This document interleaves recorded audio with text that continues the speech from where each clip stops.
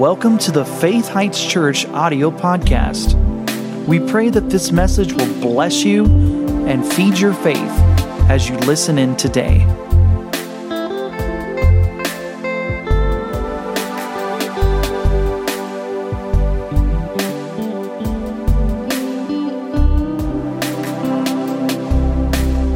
Thank you, Lord. Oh, Father, as we move forward tonight in your word, we're asking for direction.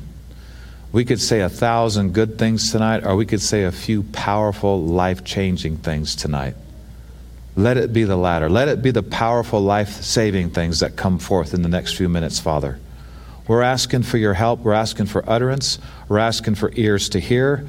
We're asking that the anointing of God to preach and teach your word would come forth strong right now. Help us, Father, in these next few minutes to get exactly what we need to get. In Jesus' name, thank you for it. Amen. Turn with me in your Bible to Romans chapter 14. Actually, I didn't write this one down. I forgot. Proverbs chapter 10. Proverbs 10, and then we'll go to Romans 14. Proverbs chapter 10. And I titled this series, and it may change. I don't know. I don't know if people totally understand what I'm saying. But this scripture talks about God wanting us well off. It's a big deal to our Father that we not suffer and trudge through life, barely making it, barely getting along. And not only that, He wants us happy at the same time. There was a guy a while back named Peter Daniels. He wrote a book. He was leaning on his Rolls Royce on the picture on the book, and it said, "Happy though rich." Because a lot of times when people increase in riches, a lot of other pressures come with it. A lot of other baggage comes with it, because if you don't get it God's way, you have no guarantee of a bunch of junk attached to the riches that come. And if you don't get it God's way, there's all kinds of potential for, let's face it, money can magnify good or bad. And so I thought it was an interesting title, Happy Though Rich, because there's a lot of rich people that are not happy. God would like us to be both. For one thing, the more we got, the more we can give. The more we can lift burdens off of other people, support other ministries, help the poor. So when you hear the word rich, don't just think about what that does for you. Think about what kind of a vessel you could be pouring out on others. Jesus said it's more blessed to give than receive. If you really, really, really want to be super happy, be believing God to give more. Because it's even more blessed to give than receive. Just recently, again, I had the privilege of giving something away. And I just tell you, the joy of it, it's like, when I handed away, I got more joy from handing it away than somebody giving it to me. There's nothing like making somebody happy with the ability that God's given you. And this scripture says in verse 22, it says, the blessing of the Lord, what does it do? What does it do? It makes rich. And He, with the blessing, adds no sorrow with it. Why would you even say that? Because when riches do increase in some people's life, a lot of sorrow is attached to it. Maybe because of the way they got it, maybe because of what they sacrificed in the process, maybe because of what they gave up to get it. Sometimes people, sacrifice family for riches. Spend more time working, more time on the job, and let the pressures build up. Then temptation comes in, devil hits them when they're weak, and bam, things happen, affairs and all kinds of stuff. They got the money, but they don't got kids anymore. They don't got a wife anymore, or a husband anymore. And so when riches increase, you can do a lot more stuff, good or bad. How many of you realize when riches increase, your flesh likes that? Right? The flesh is going to go, hey, I want some of that. I want some of that money. Come on, I want a second boat. I want all those other things. I want this, I want that. And again, nothing wrong with having nice things, but there is something wrong with not being able to handle it when they do come into your life. And last week we talked about, can you handle it?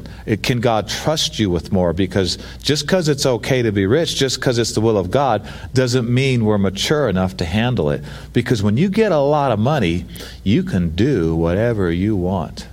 And if you don't have power over your own will, you could die young. I mean, seriously, you could get in a mess. Because if you've got more money than you have integrity, look out. Those old demons that used to come around and help, tempt you with the drugs and the alcohol and the loose living and all this other stuff, they know when you get money too. And we talked a lot about that last week, about how God will be able to release more of our inheritance into our life when we're grown out of the childish stage of Christianity or spiritual growth.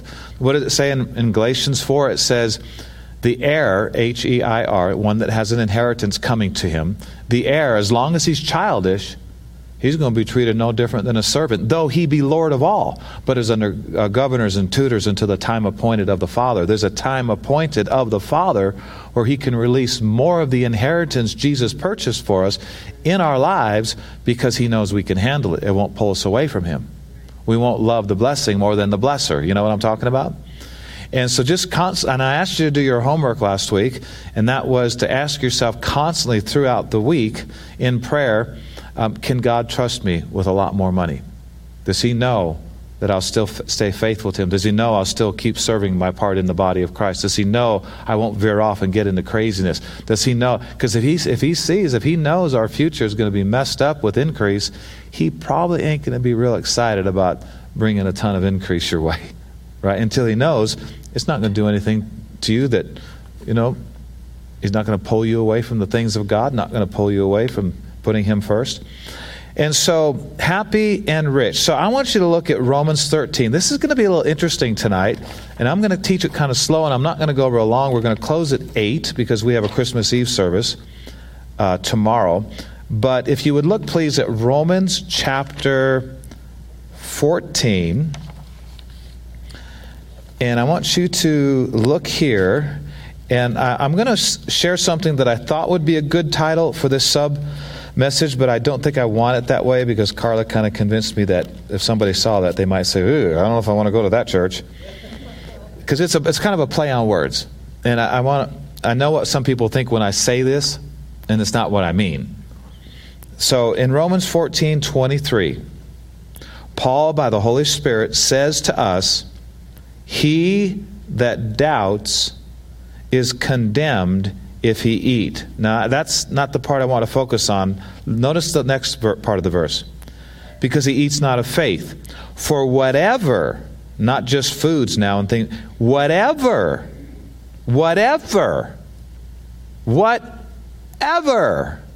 is not of faith is sin. Interesting. This isn't what a lot of people would think sin was. Well, I'm trying to believe. Newsflash. If you can and you're not, you need to. If you can believe and we're not believing, to us it's sin. It's a sin to not believe when you know better. I know that's strong, but you know what? The Bible says that in the wilderness, when the children of Israel came out of Egypt and headed to the promised land, it said that they all were, so many of them were destroyed, it said because of their unbelief. And the verse right around it says it's because they sinned. Unbelief is a sin when you know better. I mean, we haven't taken this. There is such a thing as violations of faith that really need to be repented of. If we know to believe and we're not, that's serious stuff. If we know to believe God and we choose not to believe God, that's not a good thing. And this scripture says, whatever is done not in faith is sin. We're missing it. There's something that's not going to come to its full potential. Something's not going to be right. Even if something we're doing is right, if we're not doing it from faith or we're not doing it in faith, then we're still not going to see the full blessing and we're going to miss the mark that we're hoping to reach. So I got to thinking here, let's think about tithing for a second, because tithing has a lot to do with the blessing of the Lord making us rich. He gives us the amazing opportunity to enter into this covenant relationship with Him that includes this heart of love for God that produces tithing in our lives. And so here's what I thought about titling this, And you all know where I'm coming from because you know me, but new people, you need to just hear me out here. Don't turn off the live stream or whatever you're listening to this on. But here's something I wanted to say. Why doesn't tithing work? It's supposed to, but why isn't it for a lot of people who are giving 10%? See, I'm not saying tithing doesn't work, and I'll tell you why. No. Tithing's supposed to work. Why doesn't tithing work for some people, though they're putting 10% into the offering? Now, can we just be honest here tonight? Let's just be honest. How many of you are 100% satisfied, and you're seeing in your life, in manifestation, windows of heaven opened upon you, such a blessing poured out that you don't have enough room to receive it? I guess I can say, how many of you got any more room for more blessings?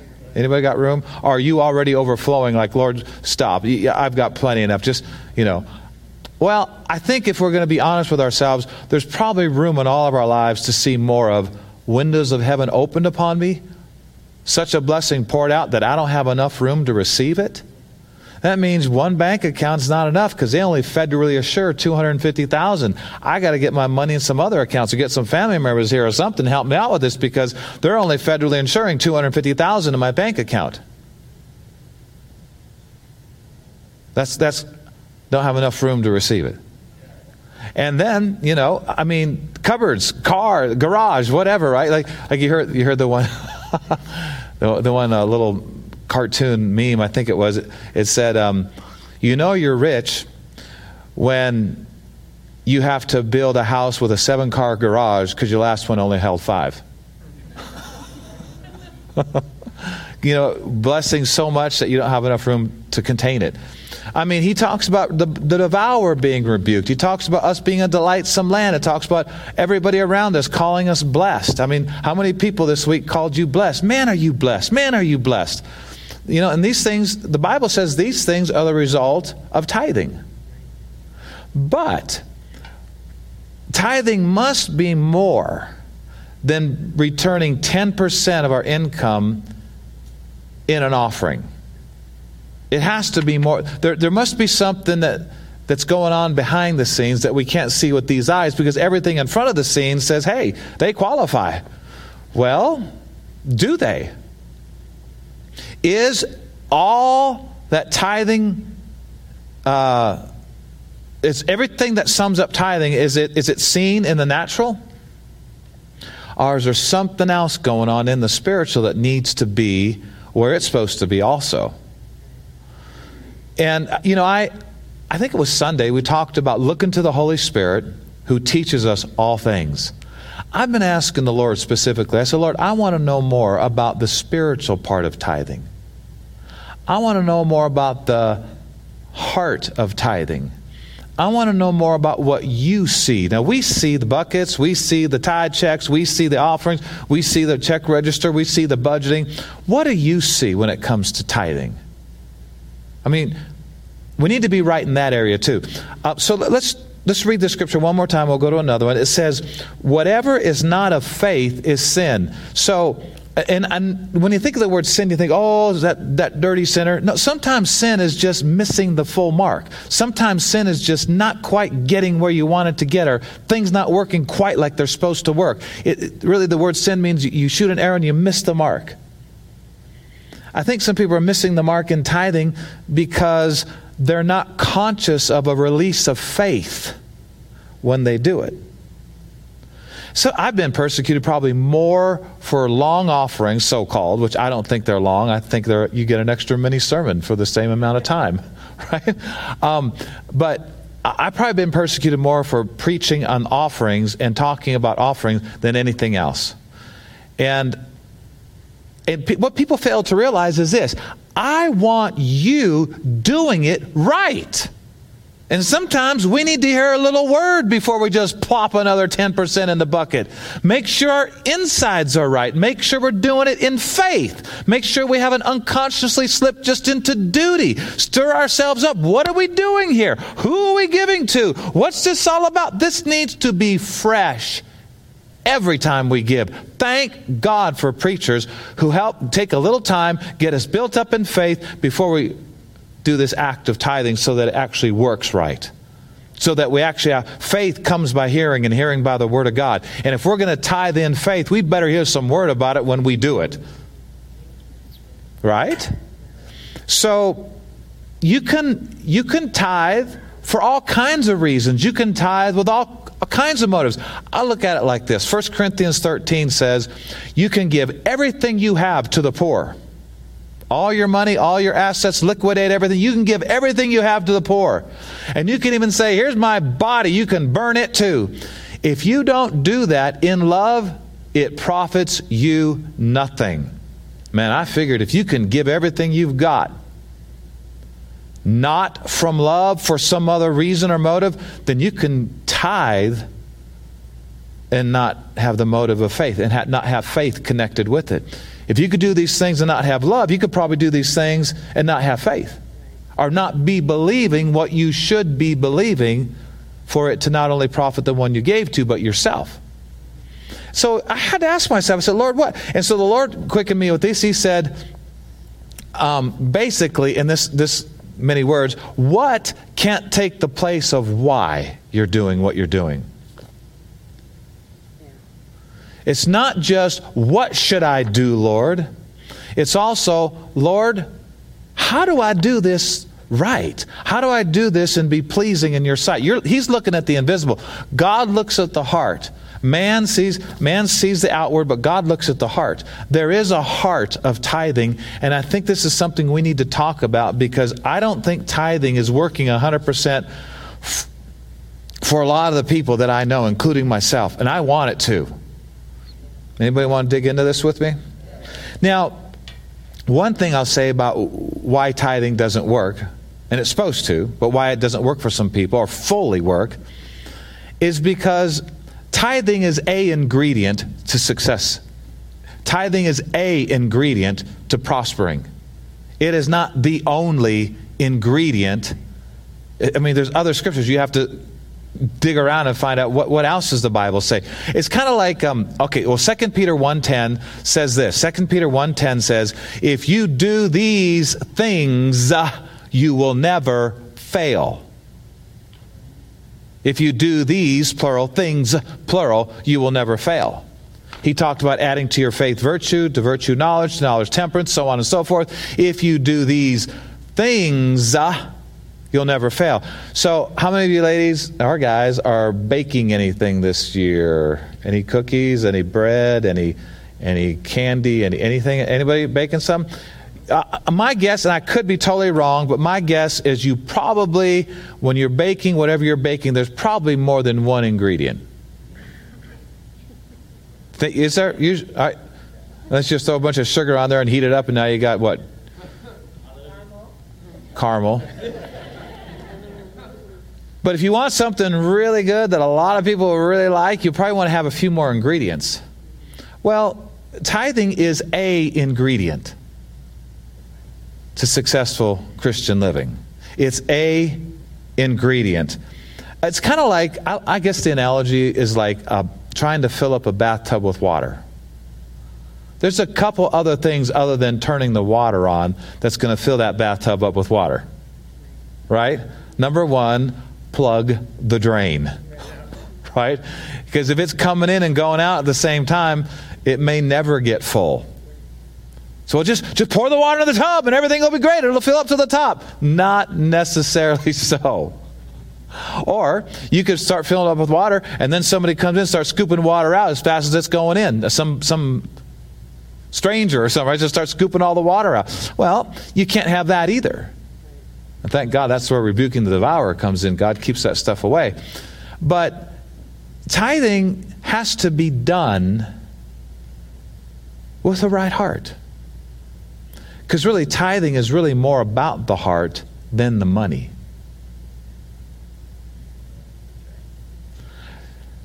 So let's look at something else here.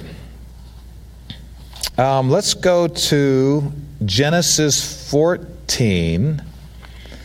And actually, let me see here. Before we read that, I'm going to read you something I put on my notes here about tithing and kind of getting it straight maybe in our minds. Now, tithing in the New Testament, especially tithing, it brings things into our life if we do it right, but that's not really what it's about. It's like tithing is not a formula and a means to be rich. It's actually a result of doing something else. It's like tithing is not like, I found the formula. No. Tithing is something that will come out of us after something else happens. And that will come out right. And then it will work for us like it's supposed to. Our hearts have to be in line, not just our pocketbooks. And so I said this, tithing by faith, now this is a very interesting statement. Tithing by faith causes what already belongs to us to appear. We're really not supposed to be trying to get something through tithing. Did Jesus bless us with all spiritual blessings? The Bible says we're blessed with all spiritual blessings in heavenly places in Christ. The Bible says all things that pertain unto life and godliness have already been given to us. Right? Christ has already redeemed us from the curse of the law. So why do we need to tithe?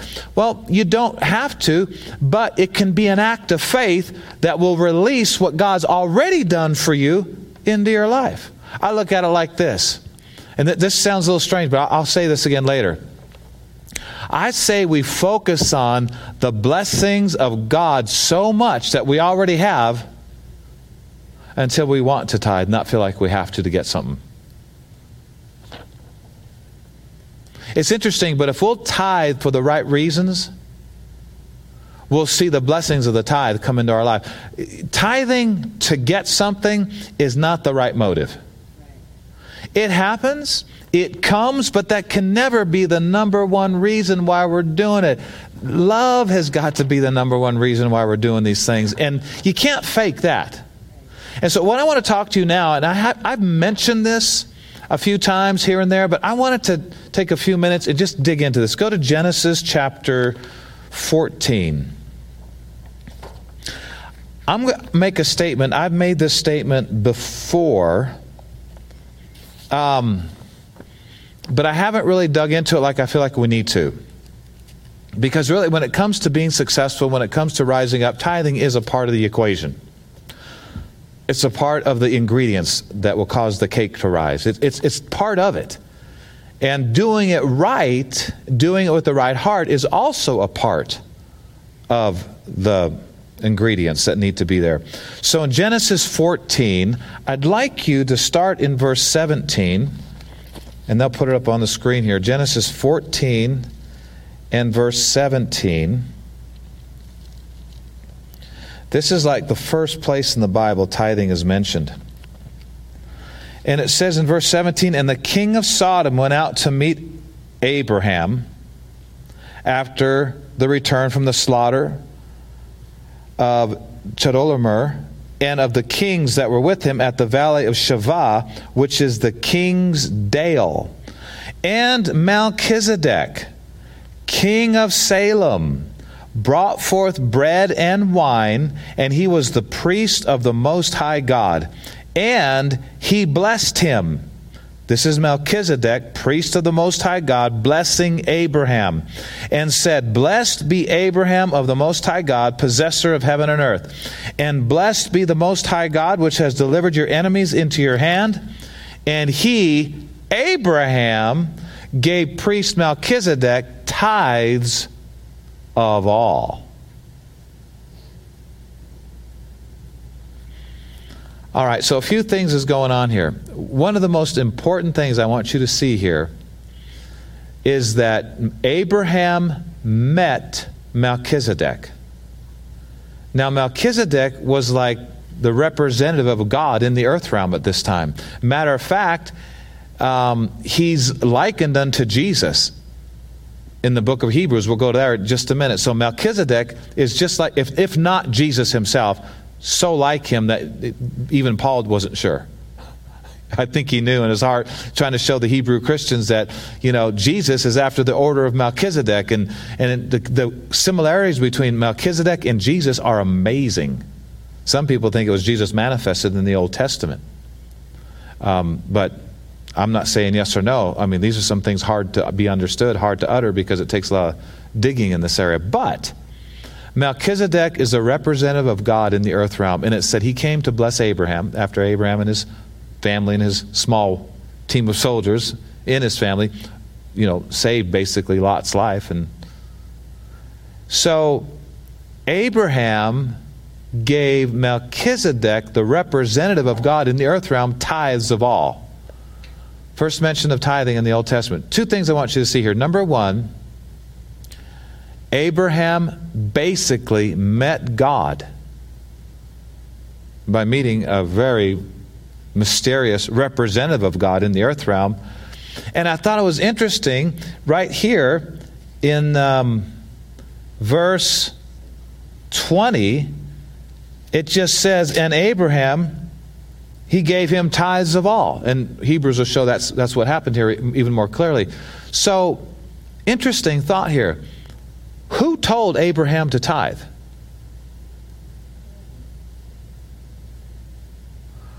I mean, who said, Abraham, you need to tithe? Who told him to do that? Why did he do it? Why did Abraham do this? He could have done 1,001 things. He could have danced. He could have ran. He could have shouted, glory, glory, glory. He could have got on his face. He could have prayed. He could have sang a song. Why tithe? Now think about this. Melchizedek meets Abraham, pronounces this amazing blessing on his life, and Abraham just gave him tithes of all. 10% of all of his increase. Where was it written that he was supposed to do that? Who told him he had to do that? And why did he do that? Here's the thing I think we need to talk about and think about. Abraham met God, and he wanted to tithe. He had a true encounter with God by having a true encounter with Melchizedek, which, like I said, is so similar to Jesus. You'll see that in the book of Hebrews. He meets God, and the first thing that comes out of him is here. Here's 10%. Where'd that come from? Meet God, and you'll know. Meet God like Abraham met God, and you'll know. You see, this is interesting. Now turn to Hebrews, because we need to show you this before the time runs out. Turn to the book of Hebrews, New Testament. And Abraham did this 400 years before Moses brought the law down from Mount Sinai to the people, to the children of Israel. You know, the Ten Commandments and all the other laws that talked about tithing and all the other offerings and all kinds of laws. Abraham tithed 400 years before there was any law saying, the tithe is mine, it's holy unto me, saith the Lord. 400 years before that word. Why is he doing it? There's no law. There's no word that we know of. We have no scripture that says God told him to do this or there was a written word to do this. Why did Abraham tithe? See, people that say tithing is Old Testament, it's under the law, they need to read their Bible. This was 400 years before the law.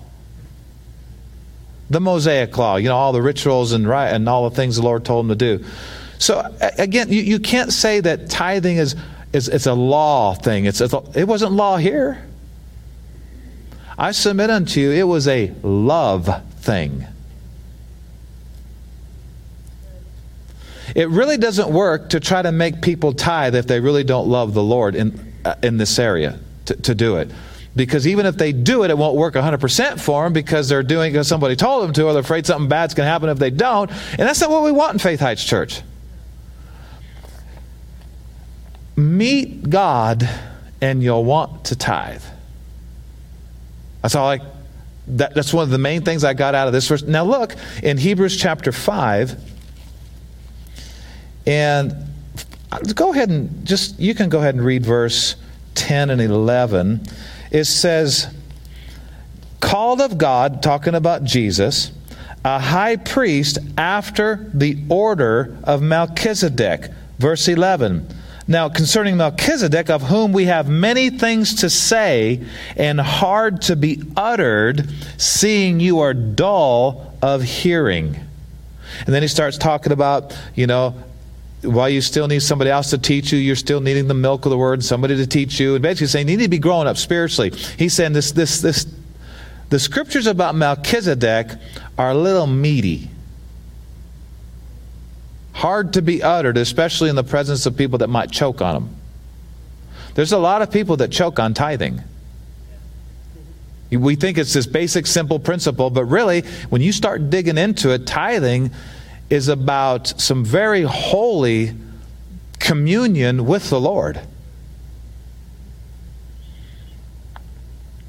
I personally, you can quote me if you want, I don't care, but you don't have to, but personally, I don't believe the problem is refusal to tithe in the church or in a person's life. I don't believe the problem is refusal to tithe. I believe the problem is not wanting to tithe. Big difference.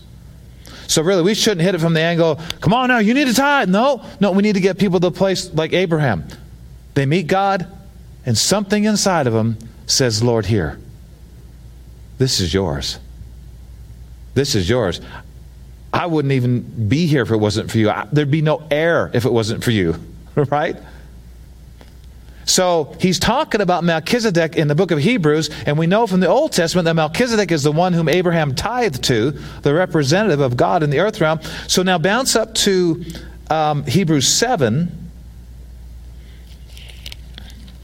And by the way, the phrase, Jesus is after the order of Melchizedek, that exact phrase is spoken 6 times in 3 chapters, 5, 6, and 7.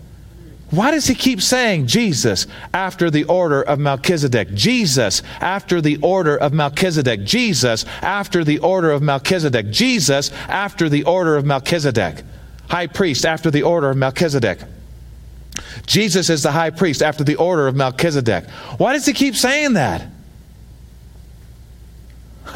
One of the reasons I believe the Holy Spirit is saying that over and over again is because like Abraham tithed to Melchizedek, priest of the Most High God, Jesus is still in the tithe receiving business today, like Melchizedek in Abraham's day.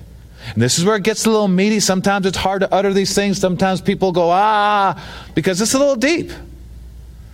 And, when you start talking about money and you start talking about giving money and returning money and giving money, people are like, whoa, I'm not going to tell me what to do with my money, and nobody is.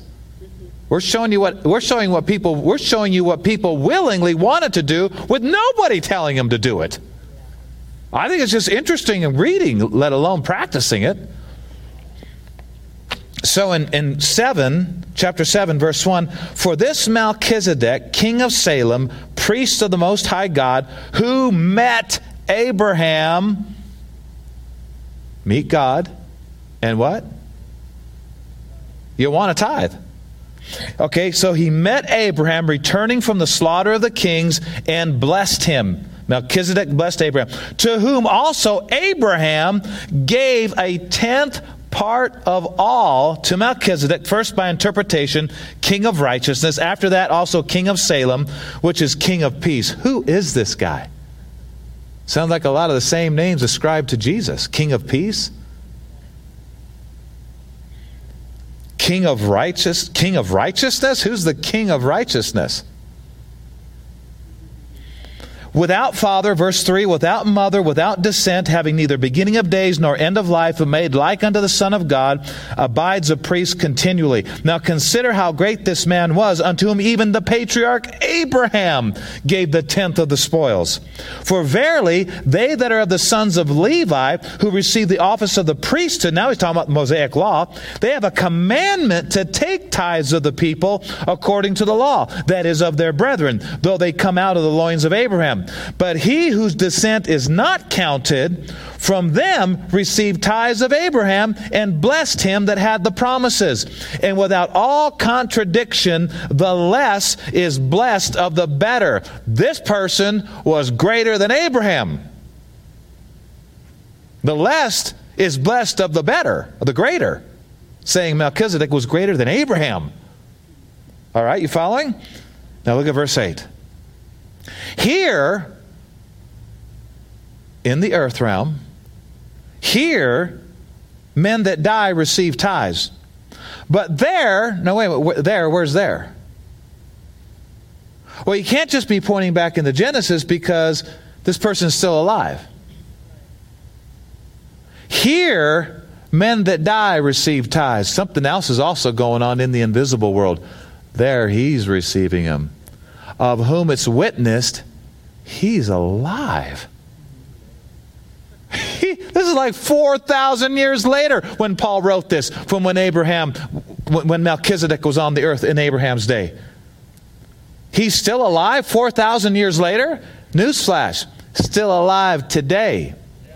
And still after the order of Melchizedek. And Jesus is still in the tithe receiving business. Whew. Think about it. Why do we tithe today? We don't have 50 scriptures in the New Testament that say you need to tithe. I think God wants us wanting to. I think He wants it to be more like in Abraham's day and Jacob's day. I think He wants us wanting to do this. It's almost like this secret thing between those who really know the Lord and the Lord. And if you're not close to God, you won't understand it. Are you following me?